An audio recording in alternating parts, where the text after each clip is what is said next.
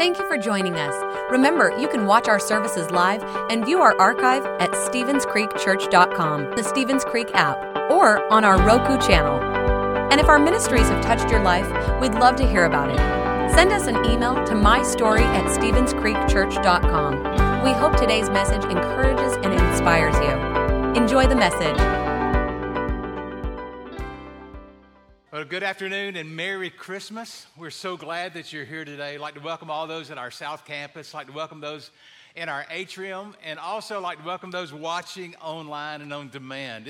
It's Christmas Eve, and we're here to celebrate Jesus Christ. I know that many of you are here for different reasons. Some of you are here with your family members. Maybe a friend invited you. But for whatever reason, I am just so honored and thankful that you're here. You know, Christmas at Stevens Creek has become a tradition for so many families. And traditions are those things like you look at the calendar and you look at a date and you kind of circle a date and you say, this date's important. And so we're going to do this. We're going to be there. And this is how you pass values down to the next generation. Well, there's a lot of, I guess the biggest tradition of the Christmas season, like we've said, is giving gifts. Did you hear about the son that wanted to give his mother a special gift, and he had become quite wealthy, and so he went all over town looking for that perfect gift. He ended up in a pet store, and there in that pet store, he saw a talking bird. Yes, a talking bird. This bird could whistle. We wish you a Merry Christmas. This bird could sing Silent Night. He said, I've got to have that bird for my mom. And how much is it? He said, well, it's a lot of money. It's $30,000. $30,000. Well, she's worth it. He paid the money. They shipped the bird to the mom on Christmas Day. He was excited. He called her up and said, Merry Christmas, Mom. How did you like the bird I sent you? She said, oh, son, it was so delicious. You know, it's always a challenge to find the right gift for someone. Last week I was at Sam's Club and I was kind of going down the aisles thinking about the people I need to buy for, and I saw these blankets and I thought, man, those are pretty nice blankets. You know, I think I'll get that. In fact, and I started thinking about the people that could use a blanket like that, and so I just started putting it in the cart, you know, going down my list, checking it off, and then I went through the cash register, and then I went out in the parking lot, and this is what my cart looked like. People turned their head, for sure. But then I had to put it in my car, and then I barely got it in the car, but I did make it. I'm driving down the road, and I'm thinking like, man, I just crushed Christmas. I mean, just in one stop, just check.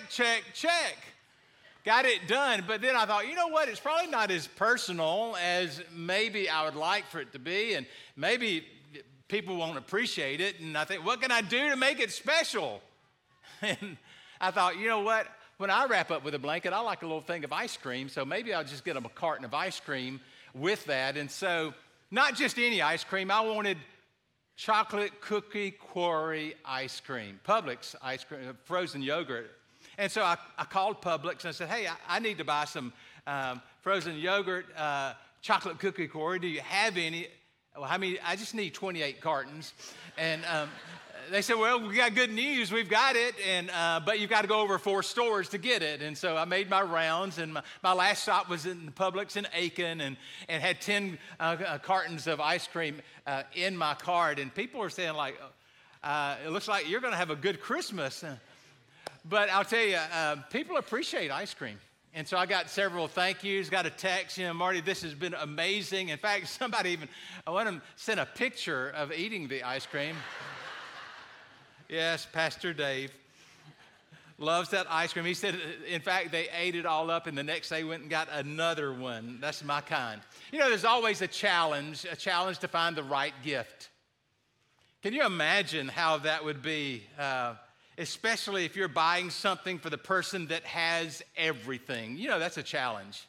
Can you imagine what the wise men felt like, the pressure they felt like to buy a gift for the one who literally has everything, the one who owns it all? Well, today we want to talk about We're going to talk about the nativity as we go behind the scenes in Bethlehem and we look at the nativity and we try to understand what it means to us as individuals and understand what it means to us this Christmas. You know, my wife Patty loves the Christmas season. She loves to decorate. And one of her favorite things are nativity scenes. And if you go to our house, in fact, day before yesterday, I just went through the house and I counted, we have 7 nativity scenes in our house. And that's just what I saw, and she may have some hidden other places. But, you know, you look at those nativity scenes, and everybody looks so happy. I mean, Joseph and Mary, I mean, they look peaceful and they are calm. I mean, the shepherds, they're calm. I mean, even the wise men, even the sheep and the cattle, they look like they're having a good time. I mean, everything is peaceful. It's almost peaceful. It's almost when you look at that nativity, you can hear the music playing, what we just sang, Silent Night, Oh, Holy Night. And it is, everything is just special. And it's like that we take those songs that we sing and we romanticize Christmas to be something really it wasn't. Because what we forget sometimes is that Mary and Joseph were real people. And she was pregnant. And she was in the last days of her pregnancy when they had to leave their hometown and had to go to Bethlehem because they had to register because it was tax season.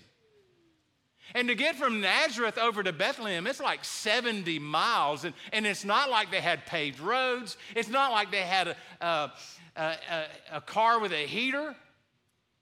They had to go over rough terrain. They make it to Bethlehem, and Bethlehem is packed with people. And Bethlehem's normally a small town. In fact, on a normal day, there's really more sheep and goats than there are people in Bethlehem.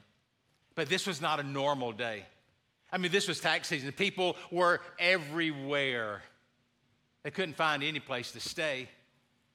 They finally went to one inn, and the innkeeper said, I don't have a room for you, but you can stay in the stable out back. Now, the stable in the backyard of this hotel was not like the one you bought at Walmart this year. In fact, it was hewn out of the side of a hill. It was like a little cave, and it was not really big. It was probably big enough for a few animals. When you look at it, it really wasn't safe. It really wasn't sanitary, but it was a place to stay. And here we see Joseph and Mary in one of the most strange, stressful seasons of their lives. And then in that moment, Jesus is born. Jesus is born. A star appears in the sky over the stable. The shepherds come from the fields. The angels fill the heavens and start to sing glory to God in the highest. The nativity is set. But there's something missing. Because when I look at the nativity, I see the wise men. Where are the wise men?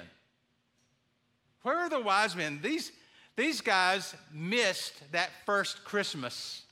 They were late for Christmas. You know, I've often heard, if the wise men would have been women, it would have been totally different. Because if the wise men would have been women, they would have stopped and asked for directions, and they wouldn't have been late for Christmas. If the wise men would have been women, they'd have got there early and cleaned up so Jesus wouldn't have to be born in a barn, and they would have brought practical gifts, like a casserole, so the Holy Family would have something to eat. But they were not women, they were men, and they were late to the party. So we open up the book of Matthew, and we turn to chapter 2, and we're going to look at the story of Christmas through the eyes of the wise men or the Magi. Now, I realize that a lot of us are at different places in our spiritual journey, and some of you are here is just as a part of a holiday event. But I want to tell you that the story that I'm going to read today is coming from God's Word, the Bible. And it's more than a fable, and it's more than just a holiday story. But you can trace this back even to the earliest manuscripts. They have found pieces of manuscripts that date back to the 2nd century. And so just understand that this, we believe, is the story of Jesus, and it's significant. So we pick it up in Matthew chapter 2. It said, after Jesus was born in Bethlehem in Judea during the time of King Herod, Magi from the east came to Jerusalem and asked, "Where's the one who has been born King of the Jews? We saw a star in the east, and we have come to worship him." Now, the word magi, or wise men, really refers to a special group of men that would date back even to the 7th century BC. And these men were especially trained in astrology and astronomy. And they were so wise that in the East that you really couldn't move ahead in politics or become a king unless you understood or had the knowledge of the Magi. In those days, the Magi were actually king makers, so it's only apropos that they would be coming to see the King of Kings. In the original language, we see that they came to Jerusalem and they were asking. Now, if you look in the original language, that word ask actually means they kept on asking. It was like they were going place to place. Have you seen him? Where's the king? Where's the baby that has been born the King of the Jews? They were going around until they found somebody that knew where Jesus was. We drop down a few verses. Then Herod called the Magi secretly and found them out, and found out from them the exact time that the star had appeared. He sent them to Bethlehem. And he said, "Go and make a careful search. Make a careful search for the child, and as soon as you find him, report it to me so that I may too go and that I can worship him." And so what we see in this story is these magi, these wise men, they were seekers. And the amazing thing to me is, and I think this just hit me this week in studying this, is that these men were not even Jewish. These men were not a part of a chosen race or the chosen people. These men were not Jewish, yet God led them to the Messiah. And what I see in that is God reveals himself to the people who are looking for him, the people who are searching for him. We have a number of magi-like people in this auditorium, in our South Campus, in our atrium today. You've come here and you, from the world standard, you have it all together. You have good education and you have good jobs and you have a beautiful family. You have all the trappings of great success. But there's something missing on the inside. You've checked all the boxes of what society has told you that you need to do and be to be a successful person, but there's a void inside of you. And you've worked really hard to try to fill that void, and you've tried to fill that void with sports and entertainment, with maybe with power and pleasure and fame and for all those things that the world says is important, but there's still that emptiness. In fact, Pascal says that it's really a God-shaped void, a God-shaped longing that can only be filled and satisfied with a relationship with Jesus Christ. And yet you know that intellectually, but there's something inside of it that you haven't embraced that and received it and made it a part of your life.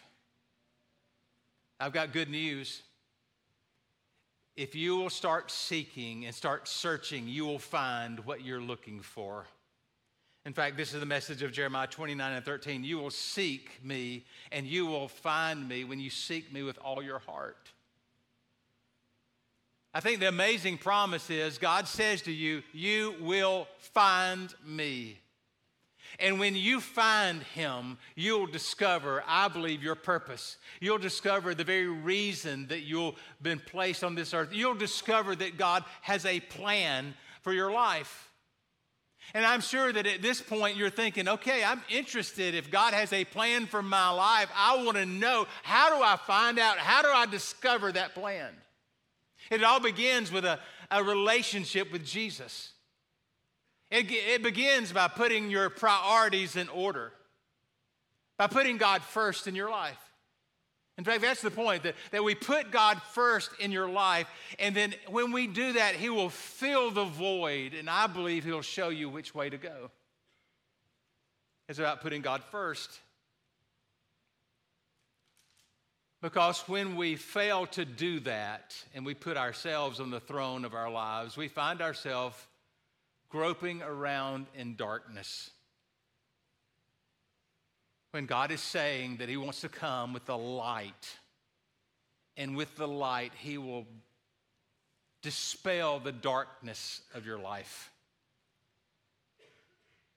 He's going to give us the light. Well, how do we embrace the light? How do we receive the light? Well, it's a step of faith. It's where we step out and we trust him, we believe him. You know, in Psalm it said this, your word is a lamp to my feet, it's a light. Your word's a light to my path. You see, a lamp implies that you have just enough light to see in front of you. God wants to give you the light, but I'll tell you, he's not going to show you what's going to happen 50 years from now. It's kind of like driving tonight in your car. You're going to turn on your headlights, and your headlights will give you the ability, maybe you can see about 100 feet in front of you, maybe a little bit more than that, but not much more than that. You can't see 50 miles down the road, but if you stay in your lane and you keep moving toward that, you will eventually see what is 50 miles down the road. When we step out in faith, God will give us the direction that we need for our next step. But we have to come to the place where we're willing to trust him with our lives. And then he'll give us the next step. It's the daily walk. It's the daily bread that we've heard about. That daily walk. The wise men followed a star. They were following the light. All of us, we need the light of Jesus in it because, look, we live in a dark world. And we have experienced our own season of darkness. I mean, all of us have been through the fire before. We've been through dark periods. And maybe some of you are in a dark place now. Maybe you've suffered a loss, or maybe there's a sickness or a disease. Maybe there's been a divorce. Maybe there's been a child that has gone wayward. That all of us have been in a place where we have been through a season of darkness. But I just want to encourage you to open up your heart to God tonight. Because I believe that he'll shine his light into your world. But there are times that you will have to go through the dark periods, the desert, before you get to the promised land. And the reason he allows you to go through those tough times is he is teaching you what it means to trust him. He is teaching, he is preparing you. He is growing you up. Here's the point. God is not asking you to figure it all out. He's just asking you to trust him. To trust him. To follow his promptings. Just like the Magi, they followed those promptings. They followed the star. They stepped out in faith, and they found, as a result of stepping out in faith, they eventually found what they were looking for. We drop down to the next verse. Now, after they had heard the king, they went on their way, and the star that they had seen in the east went ahead of them. Went ahead of them until it stopped over the place where the child was. When they saw the star, they were overjoyed. Now, coming to the house, they saw the child with his mother, Mary, and they bowed down and they worshiped him. Let me just stop for a minute. I said earlier that when I look at the nativity scenes in our house, we see the shepherds and we see the wise men, the angel, the star, all of that. But this verse right here says that just maybe it happened differently than we've been told. Just maybe. I mean, if you notice this, he says, when they got to the house, Jesus is no longer in the stable. When the wise men got there, they got to the house. Also, they said, and we saw the child. Jesus is no longer a baby in the manger, but he is now a child. Could be a year, maybe 2-year-old toddler. It's just something to think about. I just thought that was interesting when we look at the whole nativity. But on coming to the house, they saw this child and his mother Mary, and they bowed down and they worshiped him. When they recognized that this child, this baby was Jesus, they did what was natural to them. They bowed down and worshiped him. I believe there will come a day when all of us, when we stand in the presence of Jesus and we see him face to face, our natural response will be just like these wise men, just like the Magi. We will fall down and we will bow down and we will worship him. For this is what Romans says, as surely as it says that every knee will bow before me and every tongue will confess to God. Every knee will bow and every tongue will confess. These wise men came in and they worshiped. They humbled themselves. Worship.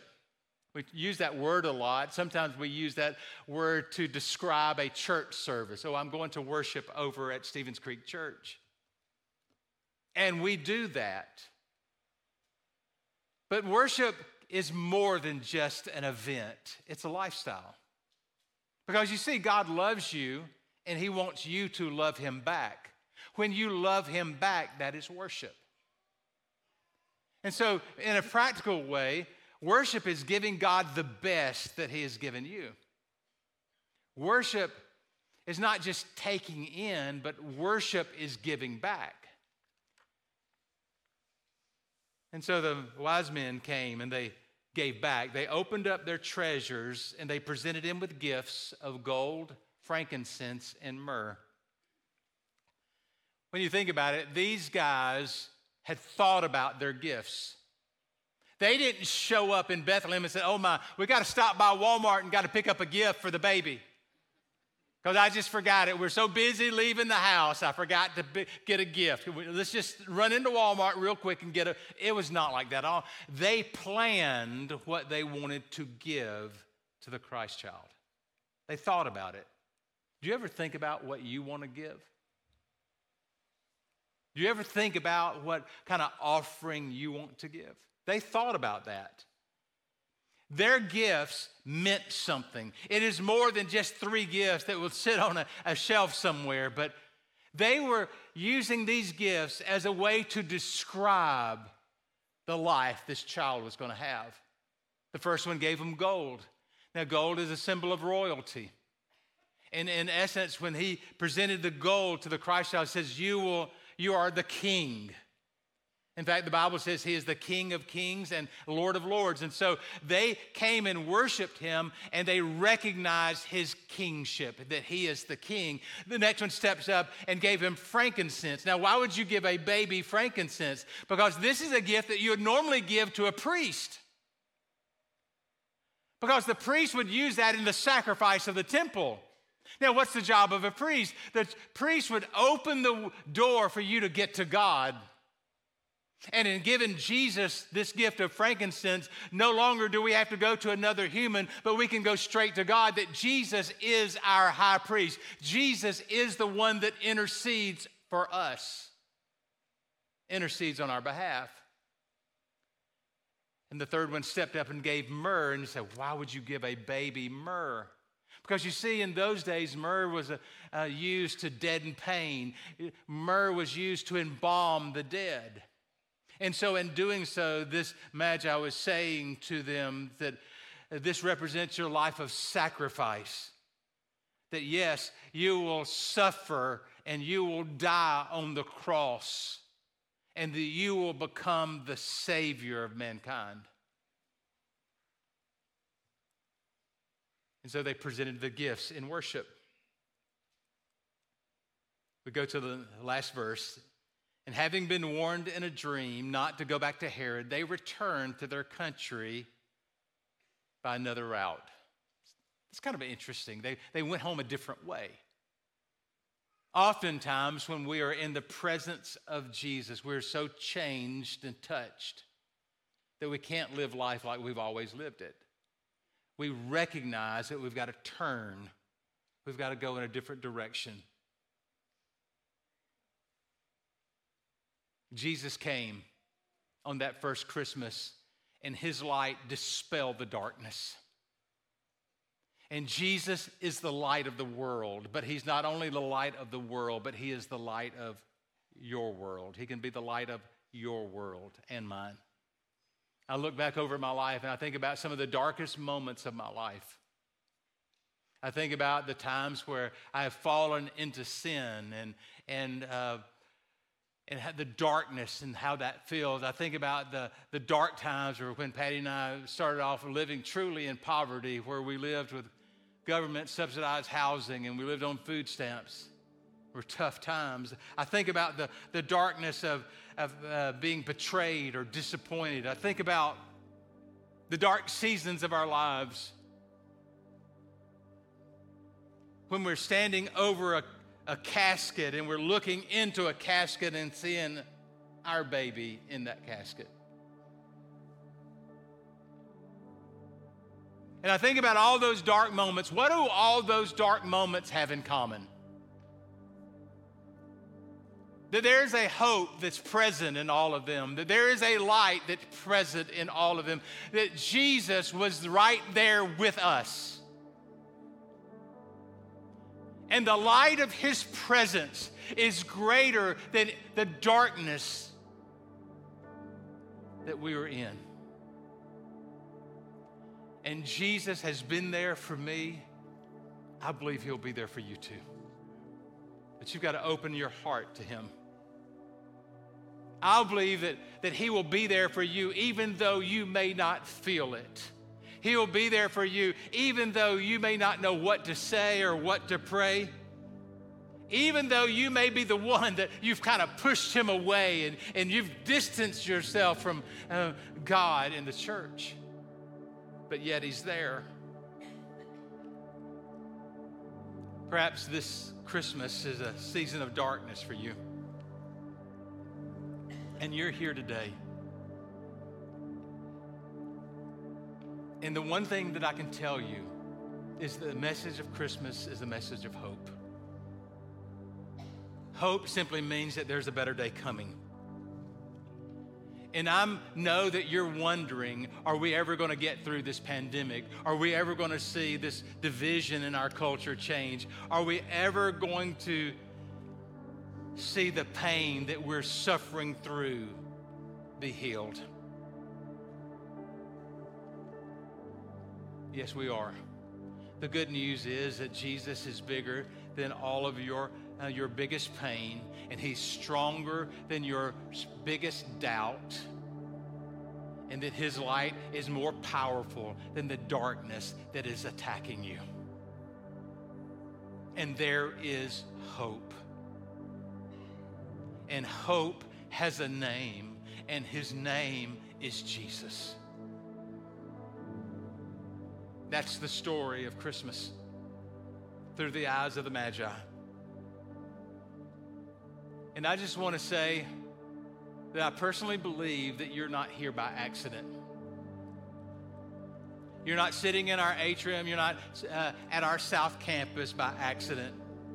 That just as God guided the wise men to Bethlehem to find Christ, God has guided you to Stevens Creek Church to find Jesus.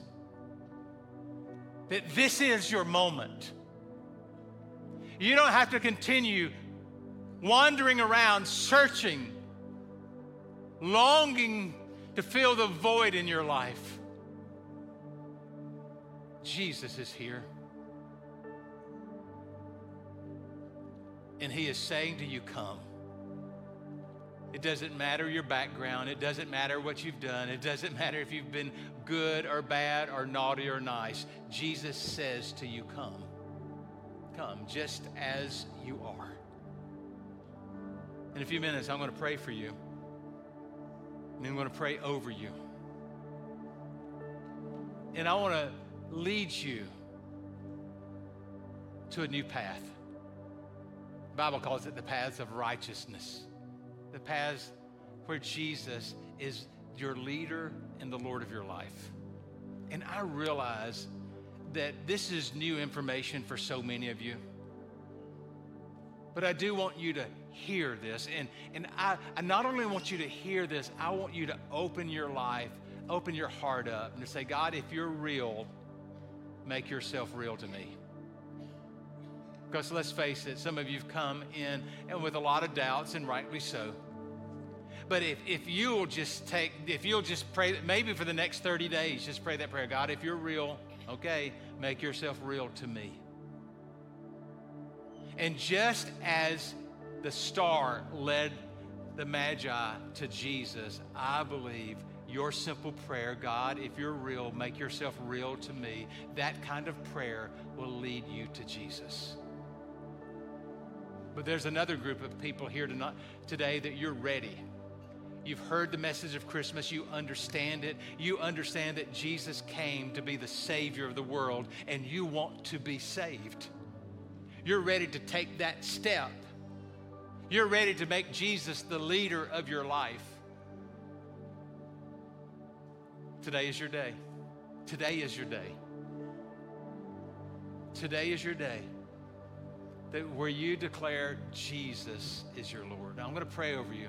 And to do that, why don't we just bow our heads and just close our eyes with no one looking around? I'll ask you a question. How many of you would say, Marty, you're talking to me, and if you could just quickly slip up your hand just so that I can see who I'm going to be praying for, and say, I want to be saved today. I want to be saved. Let me see your hands across this room. Yes, sir, all across this room. I want to be saved today. I want to rededicate my life to Jesus today. Just slip up your hand real quickly. Yes. Yes, I see it. Yes. Father, in the name of Jesus, I pray for the people in this room, and specifically I pray for those that are making a decision to follow Jesus. God, I pray for those in our South Campus right now. I want you to pray this prayer with me. Say, Jesus, come into my heart. Say that. Say, Jesus, come into my heart and forgive me. Say that. Say, forgive me of my sins. I want you to pray this prayer. Say, Jesus, make me into the kind of person that you would have me to be. I give you my life. Fill me with your Spirit. I receive this gift of forgiveness in your name. Now, fathers, they pray that prayer. I ask that you would do as only you can do, that you would bring salvation to their lives. I pray not only for them, I pray for those that are rededicating their lives. I also pray for the families here. God, people have gathered here to celebrate Christmas, and as they're gathering, Lord, there's a lot of things going on. I pray that you would speak peace over this time that the family is gathering together. God, I pray that you would speak comfort, especially to those that have an empty seat around the table this year. I pray, God, that you would strengthen us, and that you would fill us with joy and peace. And we pray this with sincerity, and we pray this in Jesus' name. And everybody said, amen. God bless you. Merry Christmas. Thanks for listening. If you would like to help support the ministries of Stevens Creek Church, please go to StevensCreekChurch.com and click the Give button. See you next time.